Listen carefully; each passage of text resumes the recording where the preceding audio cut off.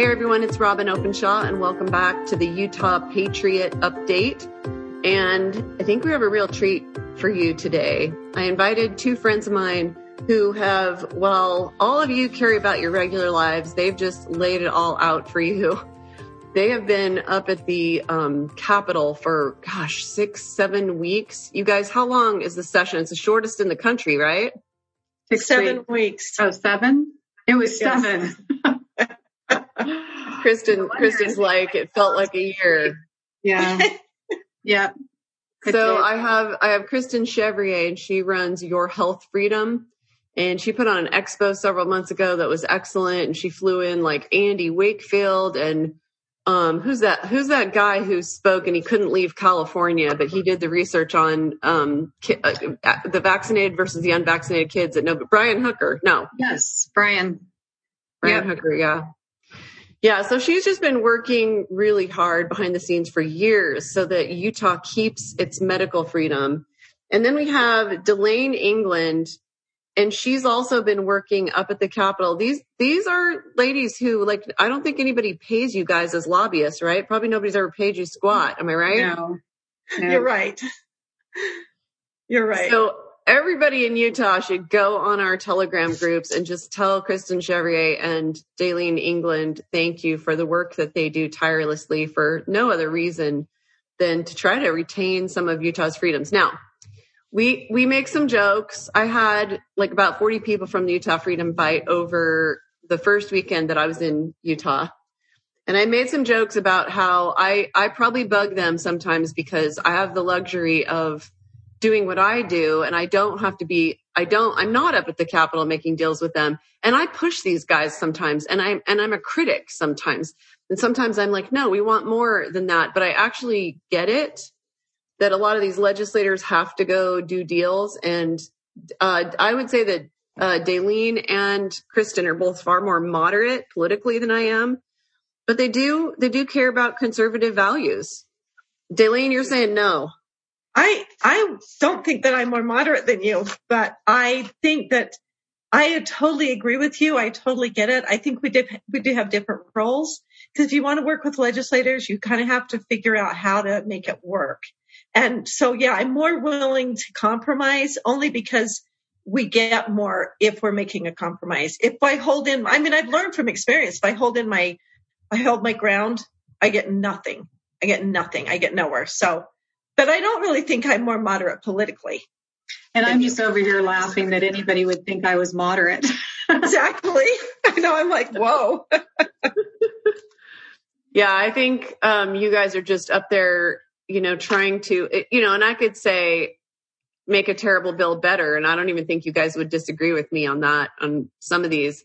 But you've been working your heads off. You're very much the unsung heroes in Utah. And so I just wanted to give you some airtime to talk about where we won, where we lost, how you see it, because both of you have really reminded me throughout this process, because I will freely admit that I have been off building a business and being a single mom and whatever my stupid excuses are for being very, very politically checked out for 25 years until about March 1st of 2020. I was super politically active before then. I was a state delegate. I was a county delegate. And then I don't know. I think I got a little bit disgusted with the whole process, and I was kind of disenfranchised from the Republican Party. Like, I thought they weren't conservative enough. And while I was asleep for a quarter of a century, it appears to me that the Republican Party went super liberal and the Democratic Party went communist in my book, right? But, Great. Kristen, I think we start with you. I'm going to ask you some questions. And again, Delane, just jump in if you want to. But the joke that we have is that I'm bad cop and they're good cop. And I say that especially in front of a group, because I think the point that needs to be made is that you need a good cop and a bad cop.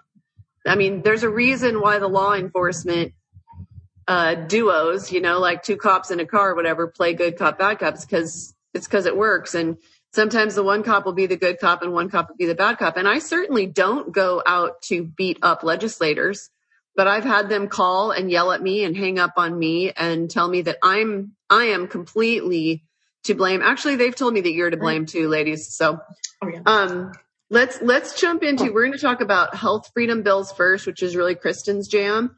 And then we're going to go to Delane, who, I don't know why I keep saying it's Delane. I've been called worse, Robin. Don't worry about it. It's Delane.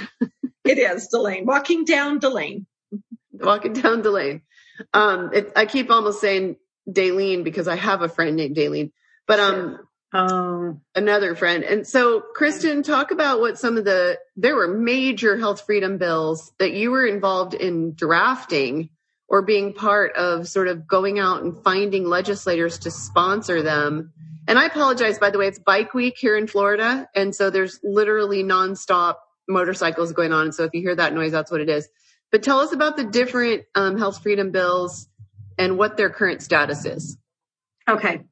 All right. So I want to start with HB 117. It was not a health freedom bill, but it would have affected health freedom.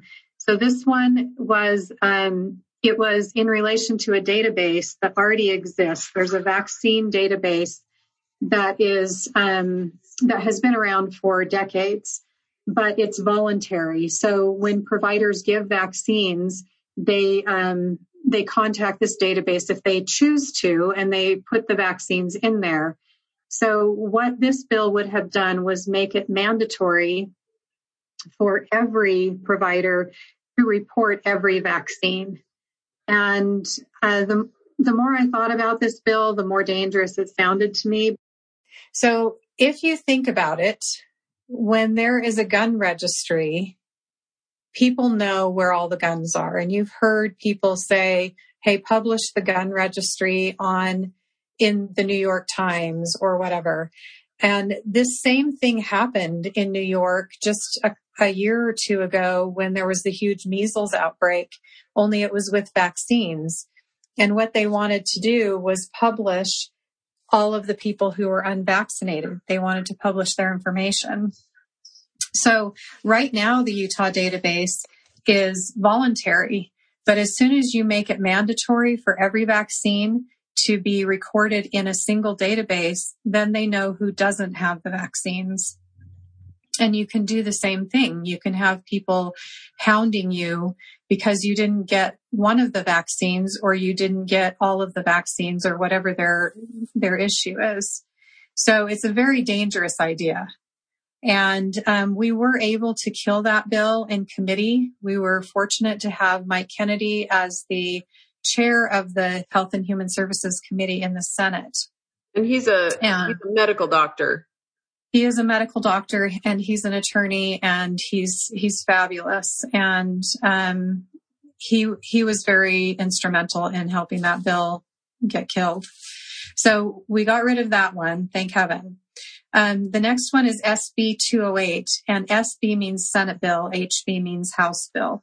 So Senate Bill 208 was intended to discourage employers from requiring vaccines for their employees as a condition of employment. And it became apparent as soon as we got into committee that we had a big uphill battle to fight. And we made every concession we could make without totally just killing the bill. But we came to a point where we couldn't concede any further. And we took a lot of heat for that.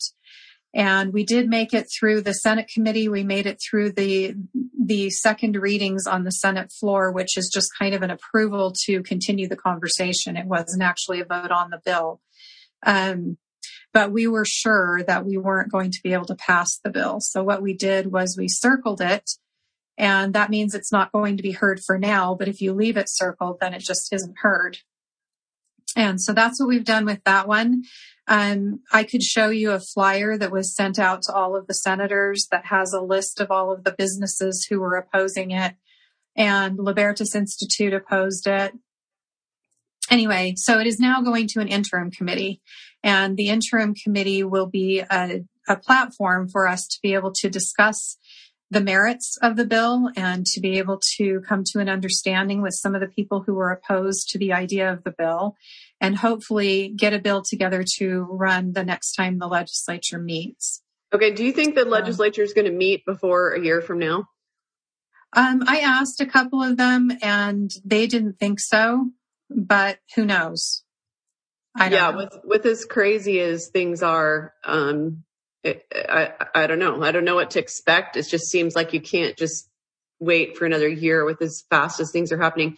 But okay, so let's just review here. So Senate Bill 208 was sponsored, I think, again, wasn't that by Dr. Senator Mike Kennedy?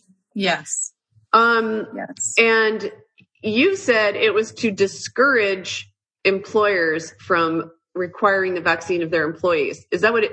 Yes. That may be what it became, but it was supposed to be that they weren't allowed to. And then you just had to keep watering it down, right? Well, yes. And I think there's some misunderstanding on that because the language in the bill said that they weren't allowed to do it.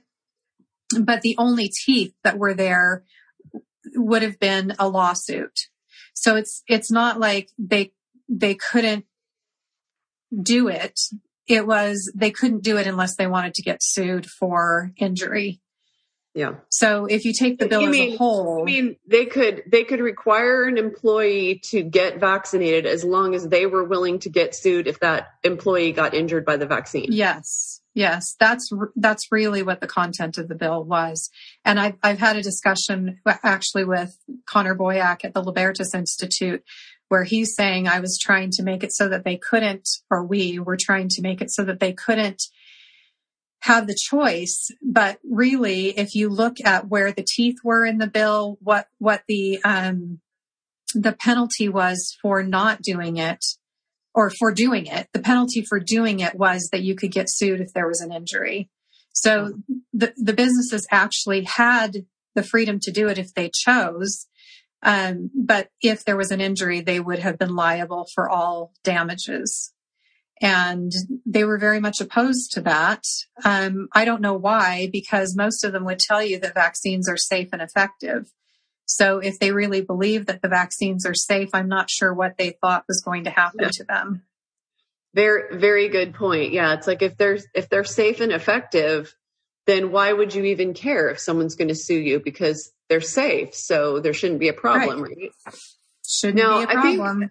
I believe it was Senate Bill 208 that Senator Todd Weiler kept blowing me up and was very angry with you because he said you wouldn't concede some points, you wouldn't compromise. And I said, that's pretty laughable, Senator Weiler. That makes me laugh because I'm usually the one who says, Kristen, don't compromise too much, or we're not going to have a bill left here. And, but I don't know, maybe he just loves vaccines or I don't know what, but he couldn't have been nastier. And he must have told me half a dozen different times, you have Mrs. Chevrier to thank for that. And he just needed someone to blame so that he could have an excuse for why he wasn't going to vote for freedom as a Republican who supposedly believed limited government. And so I'm as bad cop here. I'm not, it's important that Delane and Kristen be able to continue relationships with these legislators and live to fight another day. Like I 100% get that. But, I don't even live in Utah anymore, but my heart's in Utah and I'm going to fight for Utah. And it's a little bit easier to do when I'm 2,500 miles away in the fashion that I do it. So, okay. So 208, Senate Bill 208, we really had our hearts set on that bill. You had a big hand in even coming up with this bill as a potential bill that you thought could get through. And what was surprising to you about it? I'm not sure that I was really surprised. I know that there's a huge pro-business community in Utah. And I guess the biggest surprise to me was that the Department of Defense and several lobbies for business interests that I had never even heard of showed up to oppose the bill. That was probably the biggest surprise, but I wasn't surprised that there was backlash. I was surprised at some of the people who showed up to oppose, but I kind of expected it to be a fight. I wasn't sure that it would get past the hearing, frankly, because there is so much animosity towards quote unquote anti-vaxxers. And I think that Senator Weiler was a prime example of that. He clearly doesn't understand the issue. He doesn't know anything about polio. He doesn't seem to even know what our requirements are in Utah. And that was evidenced in his discussion on the floor of the Senate. He made some outlandish comments that can only be excused by ignorance, by his ignorance. And so anyway, I was not hugely surprised. What I am looking forward to now is that we have a platform in the legislature where we can go and we can discuss this issue and we can educate people on the truth of the issue, on the fact that there are vaccine injuries, that they are very common and that they can be very severe. It's not just redness and swelling on your arm or feeling lousy for a couple of days. Some people end up with life-altering injuries or death. And even some of the other medical doctors who are in the legislature will tell you that death is a side effect of vaccines. I've heard in Senate or House committee hearings, I heard another doctor, his name is escaping me, Stuart Barlow. He mentioned that death can be a side effect of vaccination and that it's fair for people to note that ahead of time. So anyway, we will be going to interim committee meetings on this, and we'll be able to discuss it. I am going to be looking for people who own businesses, who are employers, who are medical professionals, and who are teachers. I want people to be able to come in and testify in those hearings and help the legislature understand the nature of the problem. So I will be reaching out. Robin, I'll reach out to you for people to give input on that when we get to that point, if that's okay. If you've ever shown up at one of my protests or you've sent one of our one-click letter campaigns, we went big when the first bill was even proposed. When it first hit the media, KUTV ran a story on Representative Spendlove's bill. And we had to go with what the media said, which was that Representative Spendlove in Sandy, Utah, wanted to forbid the state from requiring a vaccine, but allow employers to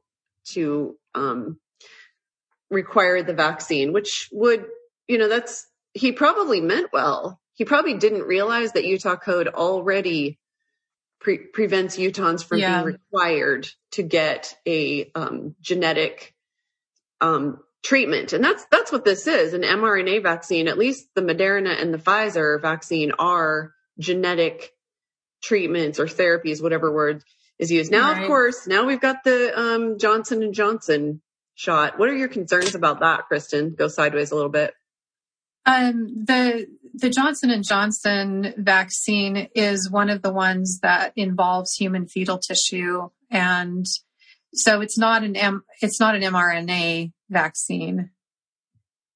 I may be confusing that with the AstraZeneca. No, you're right. The Johnson & Johnson actually uses human aborted fetal tissue for the testing, the manufacturing, and the development, all three stages of the vaccine. But there are people who are saying, I'm going to get that one because at least it won't modify my DNA and my RNA. Right. So the problem with that is that, if it's grown in human fetal tissue, it actually could alter your DNA because you're injecting DNA fragments from another human being. So don't be convinced that it's not going to alter it. And then the other thing is, why would you want to support an industry that is using aborted fetal tissue? That's actually creating demand for abortion. Right. Does that seem ethical? I don't think it does. And so I don't think any of these vaccines are good options. And I know a lot of people are opting for that one because it's not mRNA, but I don't think any of them are safe. And I don't think that they are ethical. So, But Kristen, at least they're not using animals to test it. So that's the good news, right?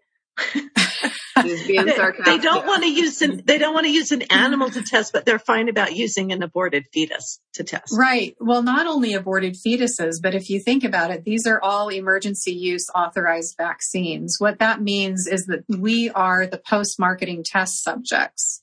So they don't think for a minute that you are not a guinea pig in this. They are tracking and they are using you as a test subject.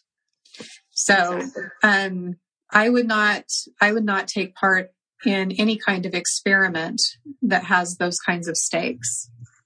Yeah. And they skipped the animal trials because, we're Operation Warp Speed here. So they skipped the animal trials, and with previous attempts like, SARS and, what was the other one that they tried to make a vaccine for other coronaviruses. And It was a fail because of the animal trials. And the animal trials, once it was cats and once it was ferrets, and they did okay with the vaccine, but then when they were exposed to the wild virus, all of the animals died. All of the animals died. And so I hate to say this, but I think in a year, when a whole bunch of these legislators who, like Todd Weiler, everything he texted me, he completely ignored everything I had to say about the bill. And absolutely everything I had to say that was detail about the actual legislation, he completely ignored, and he just kept going to his ego and repeating that everything is your fault. He clearly didn't know anything whatsoever, like you said, about the actual issue, and he wasn't curious about it, and he wasn't curious about, like my knowledge base after 25 years of studying it. I'm never disrespectful to these legislators. I may not go up to the Capitol and do the detail work of taking what I think is a terrible bill and making it a little bit better, but I sure am grateful that you guys do it. However, I don't think we are served at all by being disrespectful or by making assumptions about the intents of the people who sponsor these bills. I mean, these bills are written by lawyers, you guys. I mean, I can't wait to get into Senate Bill 195. We'll try and wrap our brains about that big hairy thing, but that's not a medical freedom bill. We'll go to Delane about that. But I'm glad that you knew that it was going to be a fight, because I was pretty sad and pretty shocked that 208 didn't happen. I thought that one would get through. I thought it would be really important protection for medical freedom for Utahns. And you even, like in the very beginning, I think it was even in the bill, you left out any protection for medical workers, people in the medical, and that's probably, I'm going to guess, you can confirm or deny, Kristen, because they're already required to get different medical interventions. So that would just be a no-go, right? Well, yes, it was a no-go. And that was the first thing that we had to do, was to change that, because honestly, my reason for running that bill was to protect those people, because I have several family members and friends who are in that category. And it just makes me so angry that they're forced to get vaccines against their will, and they end up getting sick from the vaccines. So that was my original intent, was to protect them, because they're the ones who are under, well, other than the military, they are the ones that are under the gun, so to speak, the most. And I really wanted to protect them, but they are the first ones we had to remove in order for the bill to even move to the committee. And then it got even more watered down from there, and it still didn't pass. But it's not done, and you're gonna keep the fires burning, right? Right. Yes, we're not done. But there are two good bills that did pass. One of those is HB 233, and that is extending the K-12 exemptions from vaccinations through the higher ed, all of higher ed. It doesn't technically apply to a private school, but I think there are situations where it might, and I'll discuss those at some time, but not right now. So HB 233, not only did it extend it through higher ed, but it also made it so that if there is an option to attend in person, that children and students who are not vaccinated but exempted can also attend in person, which is a big deal, because up until now, anytime there was an outbreak, which is 2 or more cases in the state of Utah, you could tell the kids that didn't have that vaccine that they had to stay at home. and this would change that. So that's fantastic. And that one passed in both houses, and it did really well, actually. HB 308 is another one that is pretty good. It makes it so the government can't mandate the COVID vaccine, and that means for employees or for people who are coming into their facilities. And it does have a sunset clause, which I don't love. It's a 4-year sunset clause, which means that after 4 years, it no longer applies. But it is specific to COVID. So hopefully in 4 years, we won't have to worry about COVID anyway. Well, then so the bill itself doesn't help us with vaccines in general. I mean, no. It's a bit of a precedent, but. Yeah, it doesn't really. I mean, it's good that it passed. I'm glad that it passed because it does kind of lay the groundwork for us to do more in legislative sessions that are coming up. Yeah. So just really quickly, I would like to go over how you read a bill, because I think this has been a big stumbling block for people who are trying to look at what the legislature is doing and then misinterpreting. So when you read a bill, anything that's in plain text, it's not underlined and it's not crossed out. Anything that's in plain text is existing code. So horrifying, yes, but new, no. So you need to make sure that when you're telling people what a bill does or you're trying to understand it, that you realize that there is a lot of unconstitutional, really, really bad stuff that is already in our state code. So when you're reading it, look at what the underlined sections do to the existing code, and also look at what the strike-through sections do to the existing code. And then you also need to know that when there are links and they say, as described in such and such code, you need to follow those links, because that will tell you a lot about what the bill does. A lot of times there are whole sections of code that are applying to this bill that they don't put in the bill. They just link to them in another section of code. So there are a lot of moving parts, but the most important thing is that you need to know that it's the underlined text that is new. So if people are reading to you out of text that's not underlined, it's not new. And if you're going to freak out about it, it should have happened 10 or 20 years ago, but not right now. Yeah. And everybody gets forgiveness for if you're new to the process, and that very, very basic point, which Kristen made very politely, because I'm sure that she just about lost her mind with all of the people who thought that old code was new code. We're just glad that you guys are here and that more and more people are waking up. And we really hope that everyone in Utah, actually everyone who listens to my show nationally too, holds Thursday meetings, because the Thursday meetings, even if you hold yours on Wednesday or Friday, we don't care what day of the week you hold them, but I think they're going to be really, really key. I mean, Todd Weiler in the Senate was absolutely arrogant with me in saying, you won't get rid of me. Lots of people have said they'll get rid of me and they don't. And this, we've alluded to, and we're not trying to pick on Senator Weiler. He's definitely one of the worst, I think, one of the worst of our legislators, just in terms of, been there a long time, super arrogant, not super curious about learning what he needs to know to be voting on bills as high stakes as mandated vaccine bills. I mean, this affects 3.2 million people. And, he didn't call me an anti-vaxxer. I had people, when I said, hey, I'm in a conversation with Todd Weiler right now, multiple people said, oh, he's just going to call you an anti-vaxxer and dismiss you. And one of the first things I told him is I was vaccine injured in my 20s in grad school. I was required to get the flu vaccine, and I was sick an entire winter. And that's the first and only time that's ever happened to me in my whole life. But I was literally sick 10 times. I'd get well and get sick again. And I don't even get sick every other year, and now in my 50s. But in grad school, in my 20s, I got extremely ill. And then at the end of it all, I got an autoimmune disease, which people don't realize is actually extremely common. And the vaccine industry gets away with it because the autoimmune disease happens later. It's this progression of invisible events going on in your body that eventually you get diagnosed with an autoimmune disease.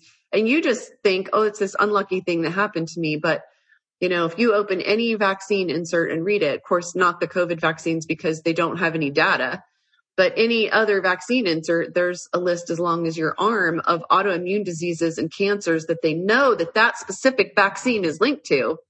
So I think that we're going to watch, and in the next year, and I'm not predicting this because I don't want to hex anybody, but I think we're going to see a whole bunch of these legislators get the vaccine, and they were heavily involved in the debate. And a year from now, when they come back and they're going to be trying to force the next vaccine for the next virus or whatever on adults now, because that's pretty obvious that the whole agenda here is to get a whole lot of adults on a, mandated vaccine schedule, and just have to look at Israel and have to look at New York State to see that that's on its way. But I think that a lot of them will connect the dots. If 1 year from now, their wife has Guillain-Barré, or, they have been diagnosed with 2 autoimmune diseases and they're really miserable. Whereas right now in the beginning of 2021, they're feeling fine. So I think we're waking people up. Unfortunately, it's going to have to be a long play. And I think that, and I'm not hexing them, and I don't hope that happens to them, but I do think that is going to happen because I've been studying these issues, since my oldest son was, severely injured at 27 years ago. And so I had told Todd Weiler that. And I think because I had told him my son almost died of the MMR vaccine and then was in and out of hospitals for a year and a half.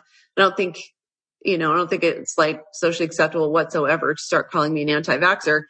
In fact, I almost wish he would. So I could say, nope, I'm like all the other anti-vaxxers. I'm a former vaxxer, Right. So Kristen, you've said, all right, you got to look at the underlying stuff. That's the part that's new. What else do you wish that people knew? Because we do want people far more involved in the legislative process. And I'm not even going to coach you with what it is, but I saw you say it over and over and over again. But now's the time to tell people, hey, if you're new to the legislative process, do get involved, but what?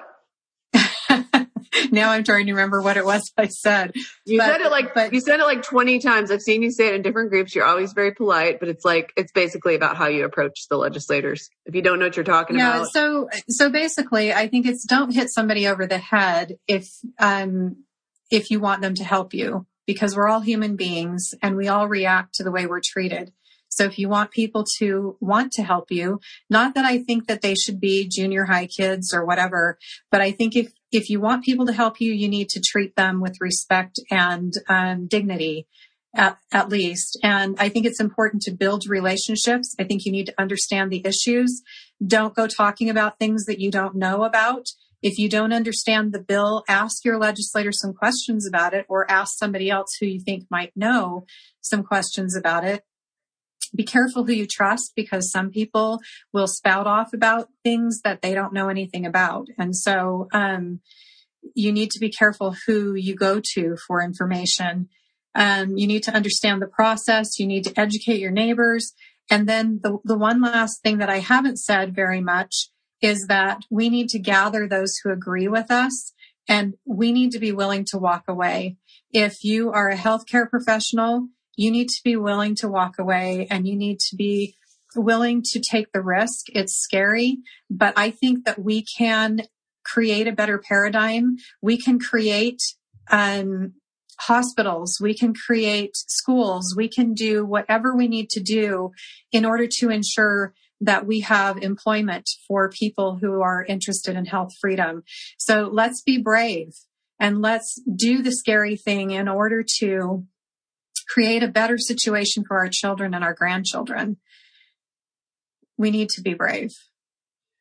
We do need to be brave, and we're going to be doing a lot more talking. And, I can tell you a few mutual friends we have, Kristen, that we're talking about creating communities using some legal structures that allow us to take in these doctors who are losing their licenses for standing up for the families of non-vaccinating children, and there are some, especially in this climate, there are fantastic pediatricians who are losing their licenses right now because they have a practice that has 10,000 unvaccinated kids, and they're now a target. They're a target for being brave. They're a target for being, pro medical freedom. And we are, among other things, really looking into how we can do an Ayn Rand, if you ever read Atlas Shrugged, where she didn't just, go bang her head on their system, which is broken and corrupt and impenetrable, but they actually created their own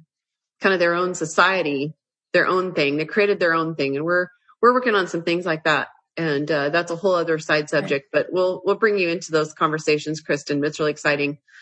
I'll ask you again at the end, because when people finish listening to the show, that's when they want to go follow you. Are you pretty much Utah centric? Tell them Your Health Freedom, where they find you, and do you write a blog, or what's the best way to keep up on what you're doing? Well, I try to write a blog, but I'm pretty busy with just boots on the ground. So I do sometimes, but our website is yourhealthfreedom.org. And we are on YouTube, Instagram, Telegram, Signal, Facebook, MeWe, and Heroes. And so the website is the best way to stay connected, though, yourhealthfreedom.org, and sign up with the Get Involved button. And then I can keep you updated on calls to action if you want to do that. And also I'm going to need all of these people to help work on, like the business owners and the medical professionals and all of those people to help me with SB 208. So if you're in that email list, then I can let you know when I need you and what I need. Great. Well, thank you for everything you've done the last two months. I know that you're just catching up on sleep. I know that there's just incredible personal sacrifices that you make and made.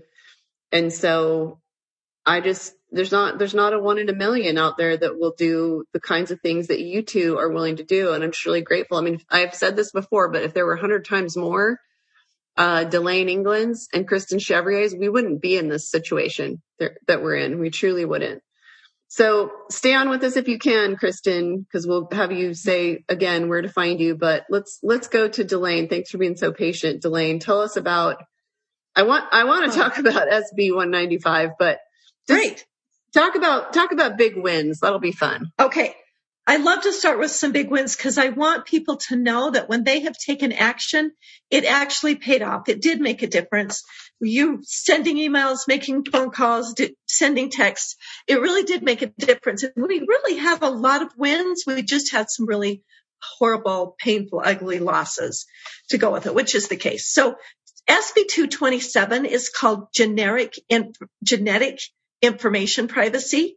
And I love this bill. It's a great bill because it's basically taking our genetics and putting it into place some privacy bills. Because I've been very concerned about this. Like if you send in your DNA to 23andMe, you're sending this company your DNA, and then there were no laws in place to protect you and your privacy and what they do with that. I mean, just think about where that can go to as far as crimes or anything. I mean, my imagination just goes wild with that. And so this bill made a really great effort to tie that in, to ranch it down so that your DNA is held private. And if you want it back upon your request, they have to give it back to you. And so that's a great bill. And it passed, and I'm really grateful for it. So that was an awesome bill. And then HB 38 is school technology. And this seems like a no-brainer. You think when you send your children to a public institution that your children are protected from being exposed to pornography while they're there. But what is true is the two servers that we use in Utah and are used throughout the country, one of them is Gale, G-A-L-E, and the other one's, I always want to say UNESCO, and it's not. It's something like that. It's UN something. It's an acronym, but these servers are not filtered, and our children are going to school. We have countless children telling us that while they're at school on a school device, that they've been exposed to pornography. And so this basically, all this bill does is it just requires those servers to put filters on them to keep our children from being exposed to pornography. That doesn't seem like that should be too much to ask. But we finally, it was a lot. There was a lot of opposition. And I just want you to know who it's from. It's the Library Association, because they are calling that censoring. And we're like, we've never allowed our children to be exposed to hard pornography. So, or even soft porn for that matter. So that bill did pass. And then we have to be very vigilant. Parents, you need to teach your children how to handle that situation and to let you know, because what we need now is we need to be sure that they're enforcing the law, that they are actually doing it. Just because it is a law doesn't mean they're going to obey it. So that's where we as citizens and parents need to be really on top of things. Another bill is HB 136, and it's initiative and referendums. So regardless of where you are on initiatives and referendums, I'm personally not the biggest fan of initiatives, or at least I haven't been, because I don't really want the democracy, the mob rule to develop our laws. I like the republic that we have where our legislators pass laws and we hold them accountable for doing that. And initiatives kind of go around that, but we've found that there has been sometimes the need to do that. But what this bill does is it makes it so that paid signature gatherers, if they're paid, they're like a lobbyist. They're like a paid lobbyist. And so it puts some parameters on them. And it's only designed not to punish them in any way or to discourage them. It's really designed to have some accountability and to keep fraud. Because what was happening, what we've seen in the last initiatives that have been passed or have been where they've been gathering signatures, they go out with maybe 5 or 6 different initiatives and they get paid an amount for each signature they gather. And so like $15 per signature. And so they go and they will have all 7 and they will lead the people to believe that when they're signing one, they'll say, oh, this makes it so that we can have CBD oil and we can use medical marijuana, which a lot of people supported. And so they would sign one initiative and then they say, oh, we need to sign here and we need you to sign here. So they're signing 7, but they only knew about one issue. And so in order to I thought that Representative Tusher did an excellent job in this bill in just saying they have to be paid per hour. And that way there's not an incentive to commit fraud. And they also have to wear a button that says their name. And so you know what you can that they're gathering signatures and you know who they are, because we went and talked to people that had been defrauded in this manner a couple of years ago, and they had no idea who came to their house. They had no idea. They didn't have a copy of anything. So the person that gathers signature also has to give a piece of paper to the signer that says this is what this initiative is about. That way, because in the way that the law is now until this bill gets signed by the governor, if you want to do an initiative, you have to print the entire initiative or the entire bill, which could be 225 pages, and on every single initiative packet, which costs a fortune. So like on our tax referendum, we had to do that, which I was very supportive of. It cost $25,000, $30,000 just to print the initiative. And then all the work was done by volunteers. Okay. So I think a lot of people who listen to my show won't know what initiatives and referendums are. An example of a referendum was when Provo. Okay. Do you have a quick example? Because yes, I do. Okay. And repeal the mask mandate from the city, and then they got deep into the process, and there were people who spent hundreds of hours of their time only to have, Governor Herbert just say, I'm doing a statewide mask mandate. He basically rescued all of these cities whose citizens were really upset. And he just way up in his, centralized power, just did it as a state. And I've seen this all over the country, that the state and the cities and the counties are just playing hot potato with these political issues. Like Governor Abbott right now, he's acting like he's some kind of hero for canceling the mask mandate. It's like too little, too late, dude. You've let and all the restrictions on businesses. I'm like, you just realized a year in that people should have the right to breathe and whatever. So initiatives, just really quick, initiatives and referendums are to make laws and to retract laws, but driven by the citizens, right? Okay. Right. So an initiative makes a law, passes it without being able to change it. Once you do an initiative, if you go, oh yeah, there's some problems to this, you can't go in and change it. It has to be that way. Where a bill, we make amendments and change it all the way through the process. And a referendum just repeals either a law or an initiative that has been passed. So and a lot of people are listening to you and they're like, this is where we get to repeal. This is where we get to, we get to get rid of Senator Romney. It's not, right? What happened with that bill? No. It's not with people. We don't have a bill. We don't have any way in the state of Utah to repeal a person. We don't have a way to recall a governor or a senator or anybody, even a mayor. We don't have that in Utah. And I know that this will be super controversial to a lot of people, but I actually think it's a really good idea not to. Because if you had an amazing person, amazing governor, all they have to do is have cancel culture or just, a group of rabid people come after them and take them down, then it makes it so that no one has the courage to stand up and do the right thing because they're going to have a group of people that go get signatures and come after them. And so I think we need to, the real solution here is to get educated before you vote for somebody and put them in office. Well, and no, that's great. You're stuck with them. That's great. But now we are stuck for another 3.5, 4 years with Utah's first completely socialist governor who ran under a platform, and he lied. He lied and said he was a conservative Republican. He said he was for limited government. There were billboards that said, and I'm going to go to you, Kristen, because I see you have something to say. He said he wanted less regulation for the schools. And then the man wants us to force our children to live in bubbles with masks on.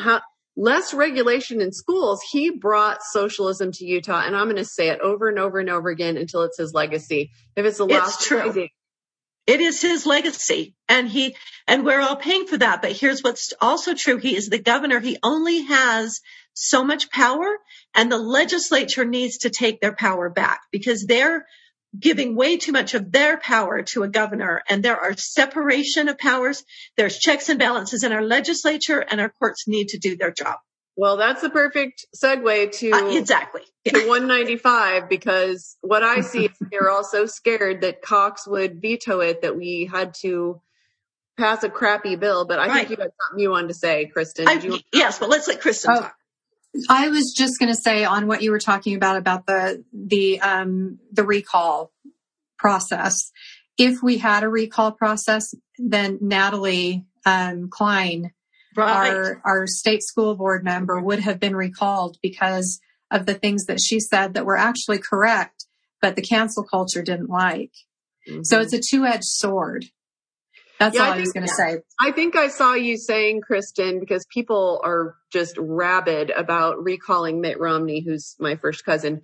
And my family does not disagree with any of you who want him recalled. We feel very betrayed, and we worked hard on his presidential campaign and thought that he would be a good president. And maybe he even would have been a much better president than Obama. But then something happened. Somebody got to him. I don't know what happened to the guy. And now he's probably Utah's.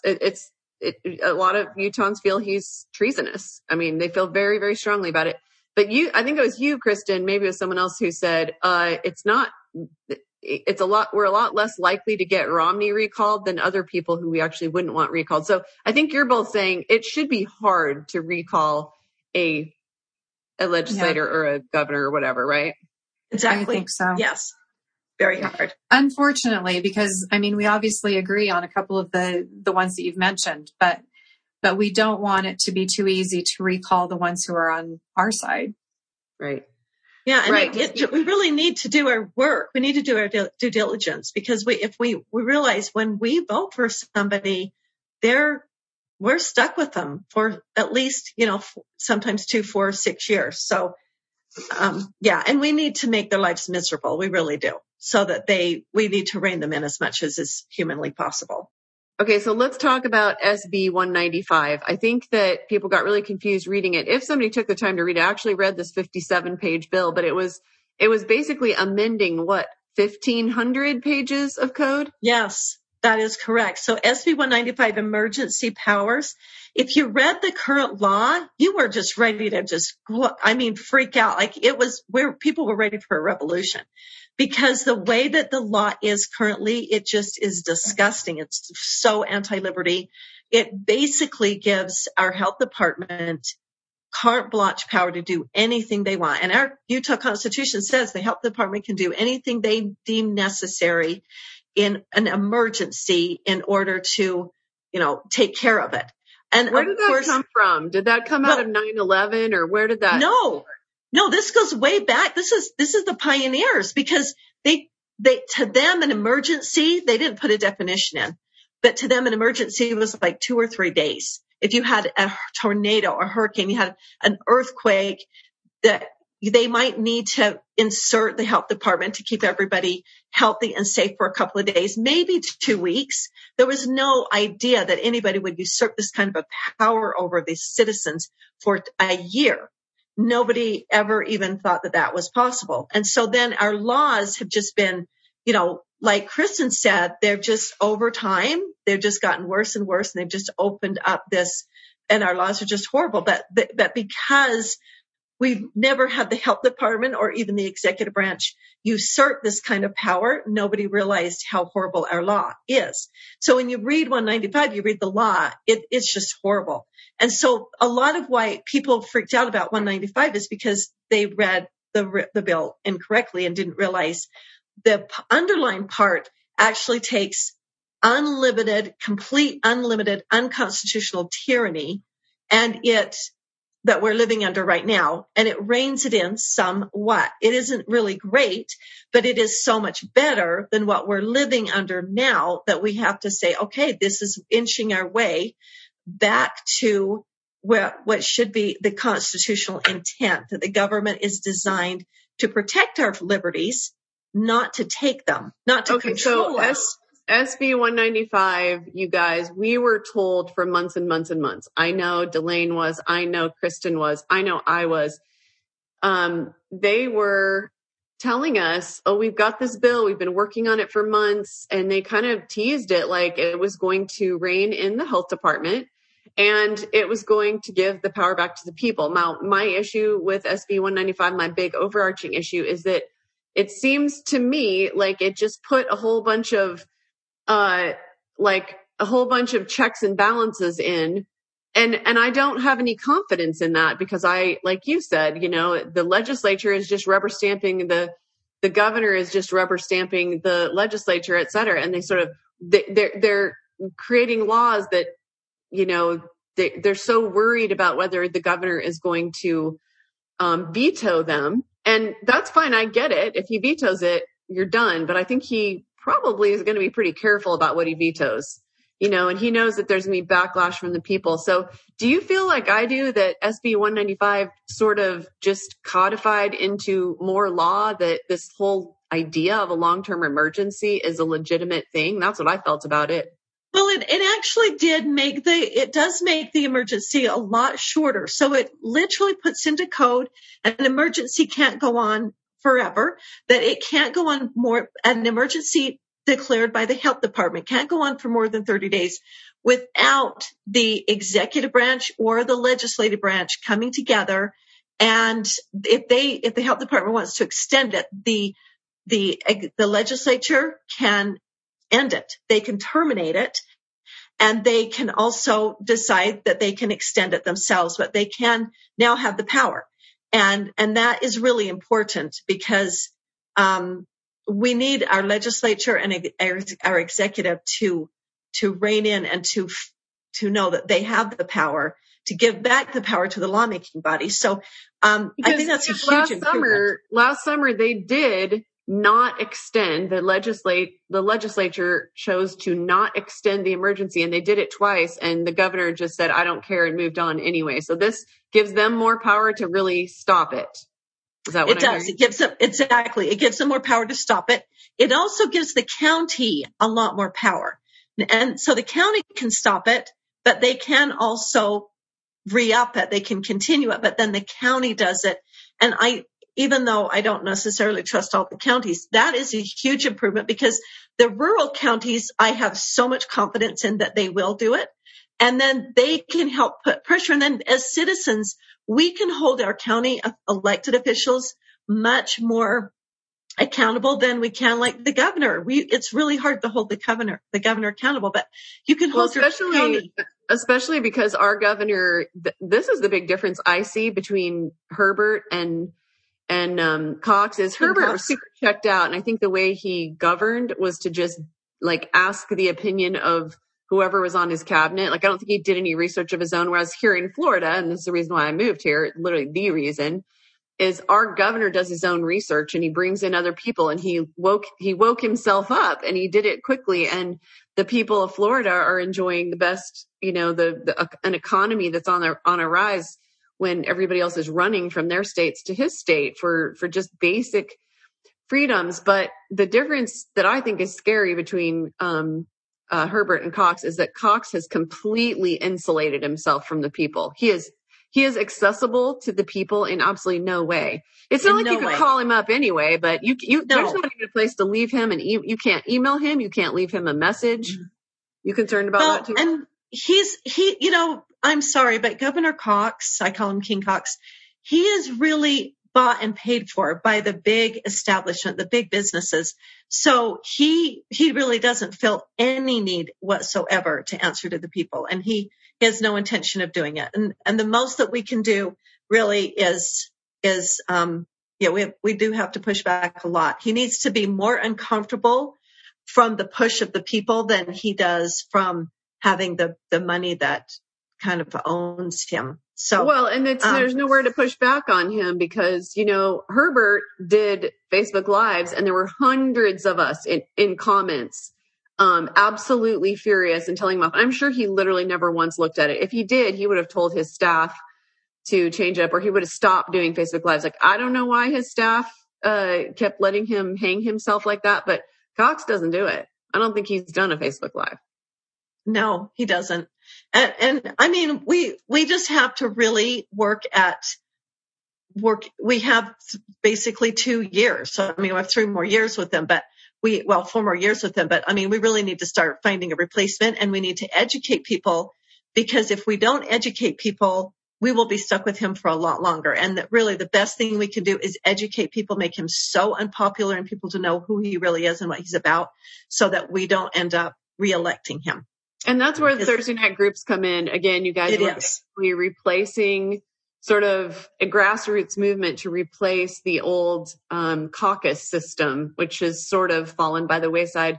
So what about the orders of restriction, is it? How do you feel about that? What happened with that with SB 195? Well, of course, we hate those ever so much. I mean, they're just horrifying. They're horrible. Well, tell people what it is. It's like complete and total tyranny, saying that the government can restrain you, or tell you what you can wear, which is like a mask. So the language in it is quite terrifying. And it just basically says they can control you, they can control your property, and they can literally control make you stay at home. They can give you stay at home orders. So you are forced to not leave your property. The thing that we won there, which is what they've been doing. So it's not really any different than a lot of that is also already in the code. Yes. Yeah. Like, I was horrified when I found that stuff in code in 2019. I had no idea that it was in our code. It's terrible. Well, they took full advantage of it. And I want to go sideways for a quick second, because before the legislative session, I think it was before it even kicked off, they had a Senate hearing for the Health and Human Services Committee, which, what's that guy's name in Lehigh? Senator Jake Anderegg is the head of.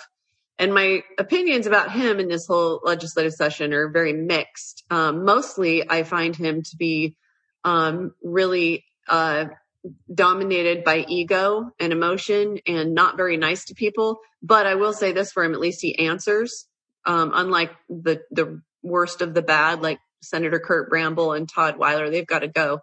But 40 of us showed up to the Senate hearing to express our opinion about promoting Rich Saunders, who had been the interim health department director in the state of Utah. And we were all so horrified. And I think the first 4 of us who spoke have terminal degrees in the health field. I'm one of them. And the first 4 of us, there was a virologist, there was a physicist, and we all spoke on different things, but most of us touched on this man is not at all qualified to do this job. He doesn't have an advanced degree in anything, and he doesn't come out of the medical field. He doesn't come out of the public health field. And you know what? Honestly, I probably wouldn't like whoever they chose who was from the medical field or the public health field, because I think Angela Dunn who's head of the CDC. And I think she makes over $300,000 a year. She's in her 30s and she works for the government and your taxes pay for her. She's been a lot of what is wrong with our public policy through this whole scam, the whole past year. Yeah. So, anyway, back to, I just wanted to touch on this Senate hearing. I love Mike Kennedy. I love that he sponsored some of our bills, Kristen, but 40 of us showed up and all of us opposed promoting Rich Saunders, who's completely without credentials and broke a bunch of laws in the last year. We opposed promoting him to the permanent health director, and all 40 of us spoke against him. You were there. I saw you filming it. I thought you weren't wearing a mask, Kristen, but then Gopi told me later that you had a clear mask. Yeah. Later, and I was laughing, but I was like, how is she getting away with that? And then Spencer, yeah. So all 40 of us opposed him. And then Rich Saunders himself said 2 completely stupid things, which showed off how little he knows about viruses and public health in general. And then Cox comes in with his 15 Utah Highway Patrol, his people guarding him, and his lieutenant governor, Deirdre Henderson, and the 2 of them spoke on behalf of him after 40 of us spoke against. And then the whole Health and Human Services, including Mike Kennedy, unanimously promoted Rich Saunders. What is that about? Do either of you have something to say about that? I was devastated, but that was cooked. That deal is obviously cooked before we got there. They did the same thing with Mr. Mon, who's over the Labor Commission. Not only did they put them in, but they did a resolution to thank them. They did this big honor. So that deal was cooked. I don't know why everyone voted for him, but a lot of it is just that they're there and you're not going to make a difference. And what you've noticed and what you've stated, what we know about life and especially politics is so much about relationships. So sometimes you kind of have to go, we've got to have a relationship here. And I'm making it up. I don't know why Senator Kennedy would have voted for him, but a lot of it is, and he maybe just didn't really know. He's just barely back in this, in the Senate. But relationships matter. And the reason that they chose him and put him in is relationships. And that's okay. And I should say this because I've had so many stupid conversations with people, and I call them stupid conversations, not because the person is stupid, but just, it's crazy making to me that we don't realize that just because you met somebody at a cocktail party doesn't mean that they're a good person, doesn't mean that what they did in the Senate was honest. I mean, I've had so many conversations with people where they say, oh no, I met him, he's great.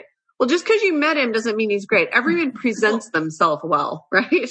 And you know what? They might be great people. It's entirely possible they are a great person, but we're not voting for Mother of the Year. We're not voting for the nicest person or the nicest business owner. We're voting for someone who is willing to uphold their sacred oath, to uphold our Constitution. They're not supposed to be doing what their family wants or what their neighbors want. They're supposed to uphold the Constitution. So we want someone who knows what that is, that knows what the Constitution is, and knows what their role as an elected official is, which is not to take care of us, not to make us feel good, but to protect our liberties. And so that's what we're looking for. And that's what we just have to educate each other and help people to understand when they vote. Kristen? So I think another thing that we need to look at is that sometimes we have to choose which hill we're going to die on. And sometimes it's just not the right hill. And if you want to be effective in the legislature, you can't die on every hill.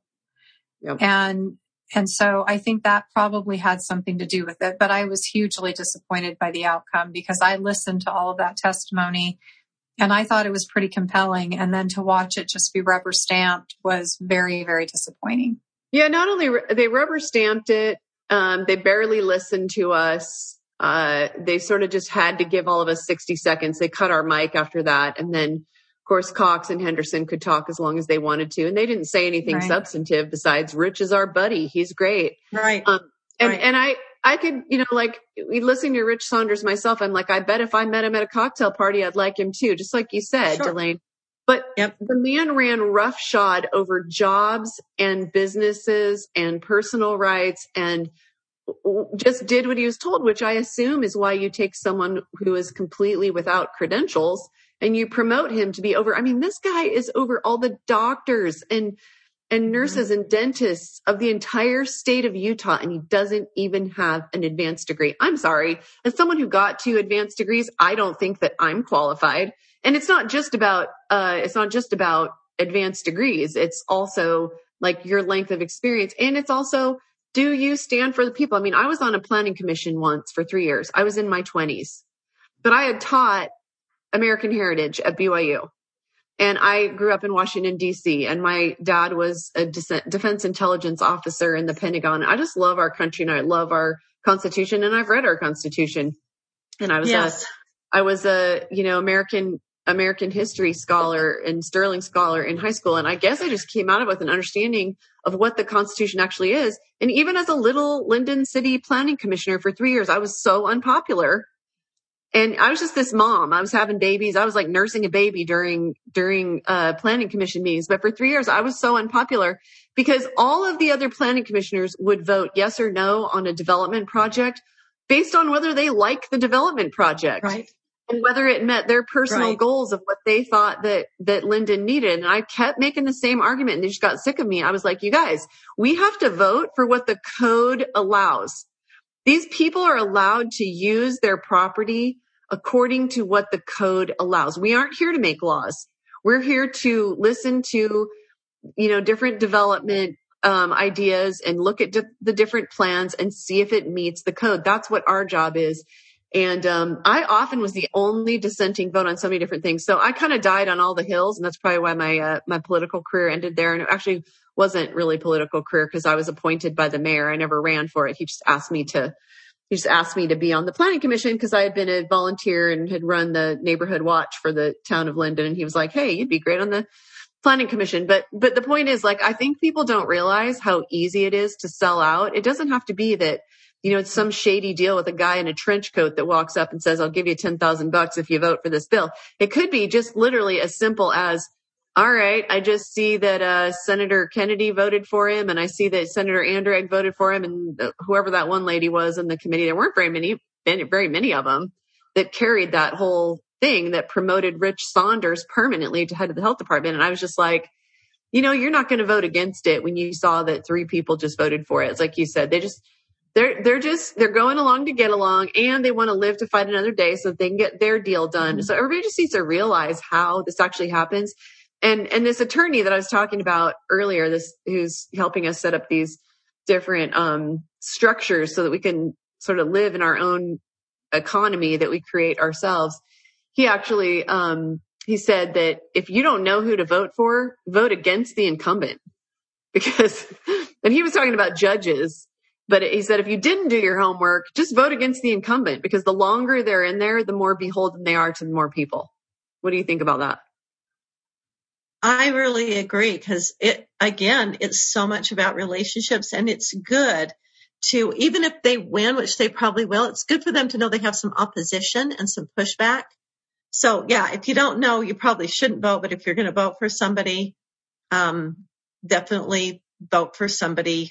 Yeah, it's a hard one. It's a hard one because I hate people to vote uneducated. I just feel like people need to get educated, but they don't always. Just call me and I'll tell you who to vote for. They don't always. And not to keep obsessing about 195, but is there anything else that you felt was important to talk about? Yes, I think it's really important because a big part of the bill is that, without the bill, if you get fined, it is a $10,000 fine for a business, an association, or a person per day. And the bill makes it so that it's $5,000 for a business or association and only $150 for a person. So even though that's still not per day and egregious, and it's per week. Thank you, Kristen. Yes. Yeah. And that in itself makes it like, okay, well, at least it gives people the ability to push back, because $10,000 a day, people can't afford to even push back. But if you're like, okay, we can get together, we can do $5,000. If we do this together, $5,000 a week is a lot different than $10,000 a day. And then as an individual who doesn't wear a mask, for me, $10,000 a day is out of my budget, but $150 a week You know what? I'm Okay, willing. So you're talking about all kinds of different things that the state can, and I think that the three of us hate the whole thing, right? We hate the whole idea that the whole thing. But you're just saying, you're not saying it's okay that they can fine an individual $150 a day, but they just brought the fines way down to make us feel better about our open air prison. Yes, exactly. It's like, well, now we can actually afford to fight back in our prison because it is more doable. And we just have to keep inching away at it. It is such a step in the right direction, which is how legislation goes. Rarely can I remember a time when there was a bill we worked on that we got everything we wanted. It's all about compromise, but we get closer, and every year, and then the next year you come back and you inch away at this and you bring up a new point. And then in 2 years we have new House members, and then we just keep working on it. And because we keep educating people, we keep letting people know these are your rights. Why do you think that the government, who's supposed to protect your rights, is infringing its will onto you? And more people wake up. And so we work on it line upon line, and it works. Okay. And I know we didn't get to talk about all the laws, all the different bills. But I think this one is so on the minds of Utahns. Everybody. What did the legislature do to get our kids out of wearing masks? Did they do anything? Because this is one of my biggest frustrations of the entire session, because I really wanted to have our children, even if the adults aren't, our children to be set free. They did not do one single thing to set our children free. So, and HB 294, it does on April 10th, it lets us out of mask prison for the adults, but it leaves our children even at school, they still have to keep masking, even though I can't find evidence of one child in the state of Utah that has died from COVID. Even though the CDC came out 3 weeks ago and said that asymptomatic people are not contagious. So if children are asymptomatic, there's really no reason for them. We know that 208 children across the entire nation have had comorbidity and died with COVID. 208 across our whole nation.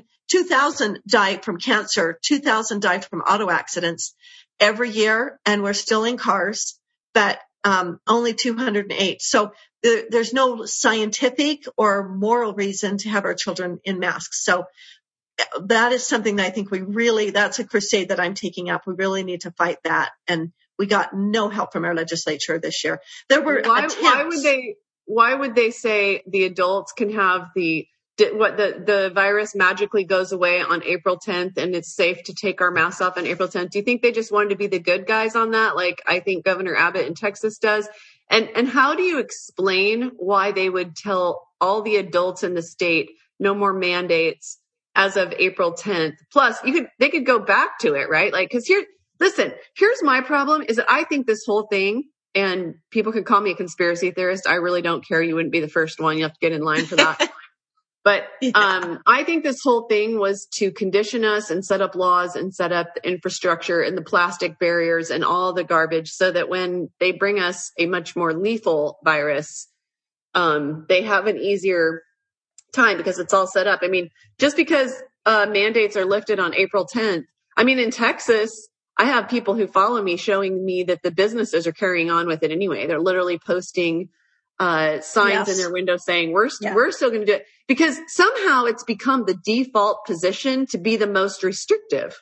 Yes, because, you know what? You're not loving and compassionate, and there's still so much fear with people that businesses. So and the only thing that ends on April 10th is the mask mandate. All the other mandates still are in place until July 1st, unless some act of God happens and 3 different metrics line up. It's almost impossible. So the only thing that ends on April 10th is the mask, but it's just crazy what we are doing. And definitely this is a social experiment, and this is absolutely designed to get us to learn to go along and to be loving and patient and wear a mask. And I think even when we're out on April 10th, we're still going to see so many people wearing masks, and a lot of businesses will require it. But you need to know that the law does allow for anyone, even a business cannot force you to wear a mask if you have a health condition. And if breathing oxygen isn't a health condition, I don't know what is. What do you have to do to prove your medical exemption? Because my husband says that everywhere we go, and I actually don't like it. I'm like, we shouldn't have to say that. Just don't wear the mask. But anyway. We shouldn't have to say it. But if you want to go in a store, see, here's the problem is the store, you have a business, I have a business. We don't want the government inserting themselves into our business as much as they already do.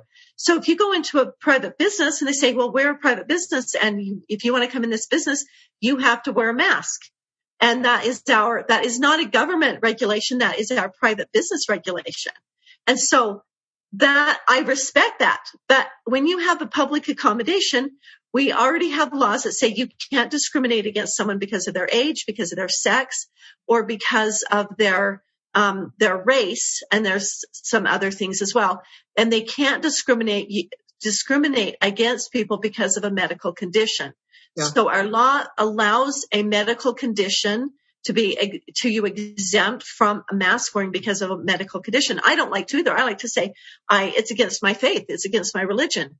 But the law doesn't actually, the public accommodation does allow you to opt out for religion or health conditions. So that I just think people need to know that they do have that power. And sometimes people want to give a reason. I don't ever give one unless someone accosts me. And I just say, I have a religious exemption. And a lot of businesses don't really care. But so I've just decided I printed the law and then I can just explain to them, I'm sorry, but because you are accommodating public and you can't discriminate against me, and I just show it to them, and then I don't have any problems after that. It's very rare. Most businesses are very accommodating, but I don't think that most people masking is going to go away with the law. It's already into our society now. Yeah, well, if anybody doesn't believe that what Delane is saying is true, you can just come on out here to Florida. You can see that the vast majority are wearing masks, and they don't have to. And most of them don't even know that they don't have to because they don't care, because they're happy to do it. So the conditioning is complete. And there are certainly those of us who won't wear the masks, and a bigger number who will look around the room and see that nobody's wearing it, and then they won't. They'll kind of do whatever that room full of people is doing for sure. But very good. Okay, for both of you to wrap up, I know we didn't cover every bill by any means, but what should we be doing now that the session is over? We don't want to just kick back and be like, well, that stunk, but we'll just come back at it next January. What should we be doing, both of you? Well, I would suggest joining a group, an organization, because it really feels very lonely when you're trying to do it all by yourself and there's not a lot of power. But I love your Thursday night meetings. And like you said, and I say, it's not so much when you meet, it's that you do meet. And it's really important to connect with other people because you need to know what like-minded people you are. And my advice on that too is, something that liberal people do is it doesn't matter what offense, what they do, they will rally around them. You can be a sex molester. You can be a perpetrator. They will rally the troops and protect them. And one thing that a lot of conservative or more Republicans tend to do is that if you're not perfect, if you don't align with me exactly, then we kind of create we can't be friends. And I think that when you get together with people, it's okay if you don't agree on everything. But you can still come together and respect and create a relationship and extend that out and bring people in that you might not agree 100%, but if you agree on liberty, agree on most principles, if you agree 90% of the time, develop those relationships because they're very powerful. And I think joining an organization is a really good idea. If you find an organization that you agree with, that can be really helpful. And then they do a lot of research. You don't have to do everything by yourself. So I'm a part of United Women's Forum. I'm a vice chair of United Women's Forum. And so we do a lot of heavy lifting. We do a lot of the work. And then you join, then we educate you, we tell you, and then we can say, okay, now's a good time to do this. Join us here, join that, get educated, bring your friends. So I think joining an organization and definitely the Thursday night meetings, I'm just asking everyone to jump into that because that is how we take our state back. That's how we take our country back. Getting involved in those, that replaces with real freedom, the caucus that got holes shut all over. I love the Thursday night meetings. Yeah. And we're, tomorrow, I'm pretty sure that we're launching on the Take Action for Freedom site.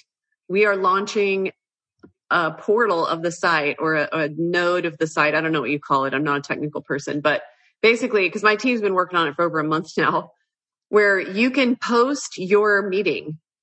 And when we have a bunch of people posting their meetings, then I will send out to 12,000 people, hey, go check it out.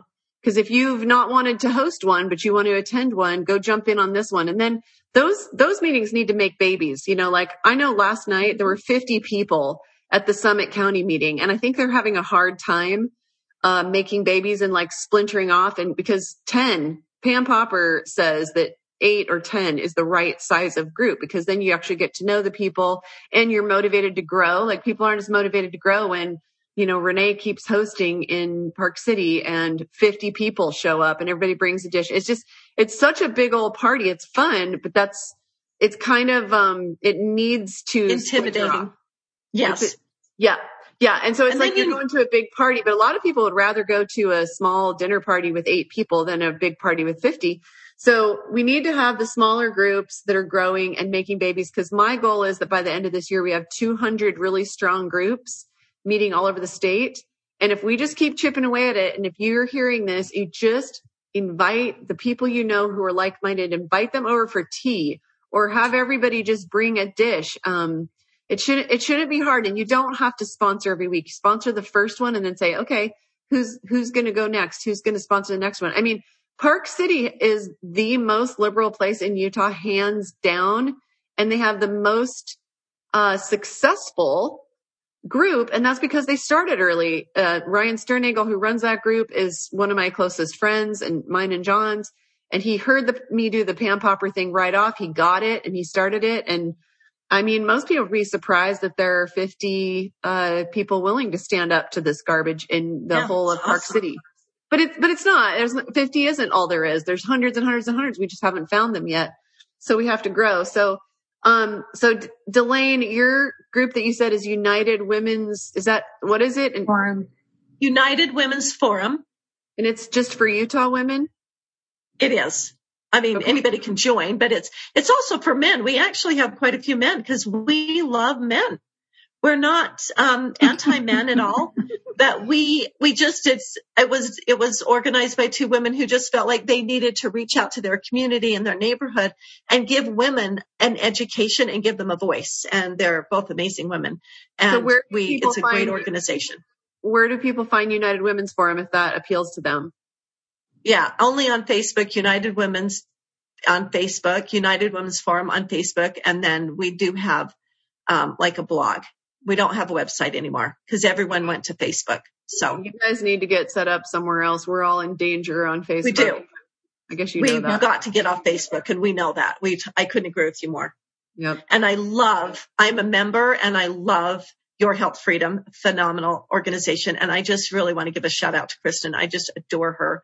She is an amazing woman, and she's worked so hard, and she has been so much fun to work with this year. So she is incredible. She's done both ways. Goes both ways, Delane.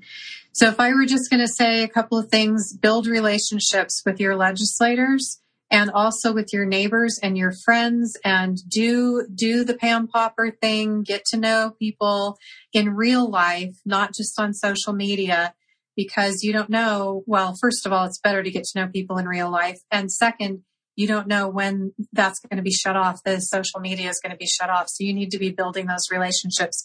Make sure you understand the issues. Start understanding the process. And if you feel like you need to learn more, get involved with one of these groups that can help you. The United Women's Forum, Take Action for Freedom, and Your Health Freedom, which is my group, which is a Utah group, but we are connected nationally. And we actually had a meeting last night to talk about how we can better help each other on a national level in our individual states. But it's Your Health Freedom, it's a Utah group, so yourhealthfreedom.org. And just learn everything you can. In between the sessions is a great time to learn and ramp up for the next session. I love it. And the very, very most important question I've asked all evening is, where can I buy a tank top of what you're wearing that says health is cultivated, not injected? There is one. I can send you a link. It's actually, I normally don't want to promote Amazon, but that's where these shirts are right now. So yeah, it's going to be a process for us to wean ourselves off of Amazon. We're going to have to go backwards now that we realize that right under our own noses, they created a bunch of monopolies where it's really hard to live now without Amazon and Costco. And I think now we're realizing why that's so dangerous. Yes, I've been able to do it. And I'm just here to tell you, it actually is quite doable, because almost everything that's available on Amazon is available somewhere else too. That's right. From the actual manufacturer, another company. So, and it's great to give business to other companies. I love it. Yeah. Every time that you go into a small business, like when because I work 70 hours a week and my husband quit his job to come here to Florida. And so I say, you're doing all the shopping. And I always say, look for somewhere in Flagler Beach, look for whatever I'm sending him off to buy. I say, look for a place and I always cared about that because I'm a small business owner. But now I am committed to it. Now I am like, actually, I'm willing to go out of my way. It's a thing. And I hope that everybody else will, take that to heart too and support the small businesses, because they are just coming after us with all I could sit here and list off for you, 20 challenges that I have as a small business that I didn't have a year ago. And I'm not even a storefront. So these are all such great thoughts. I love everything that both of you are doing. Thank you so much for what you give to Utah and Utahns. You make the state a better place. Guys, go follow Delaine England and Kristen Chevrier online. And ladies, thank you so very much. Thank you, Robin. Thanks for all you do. Thank you.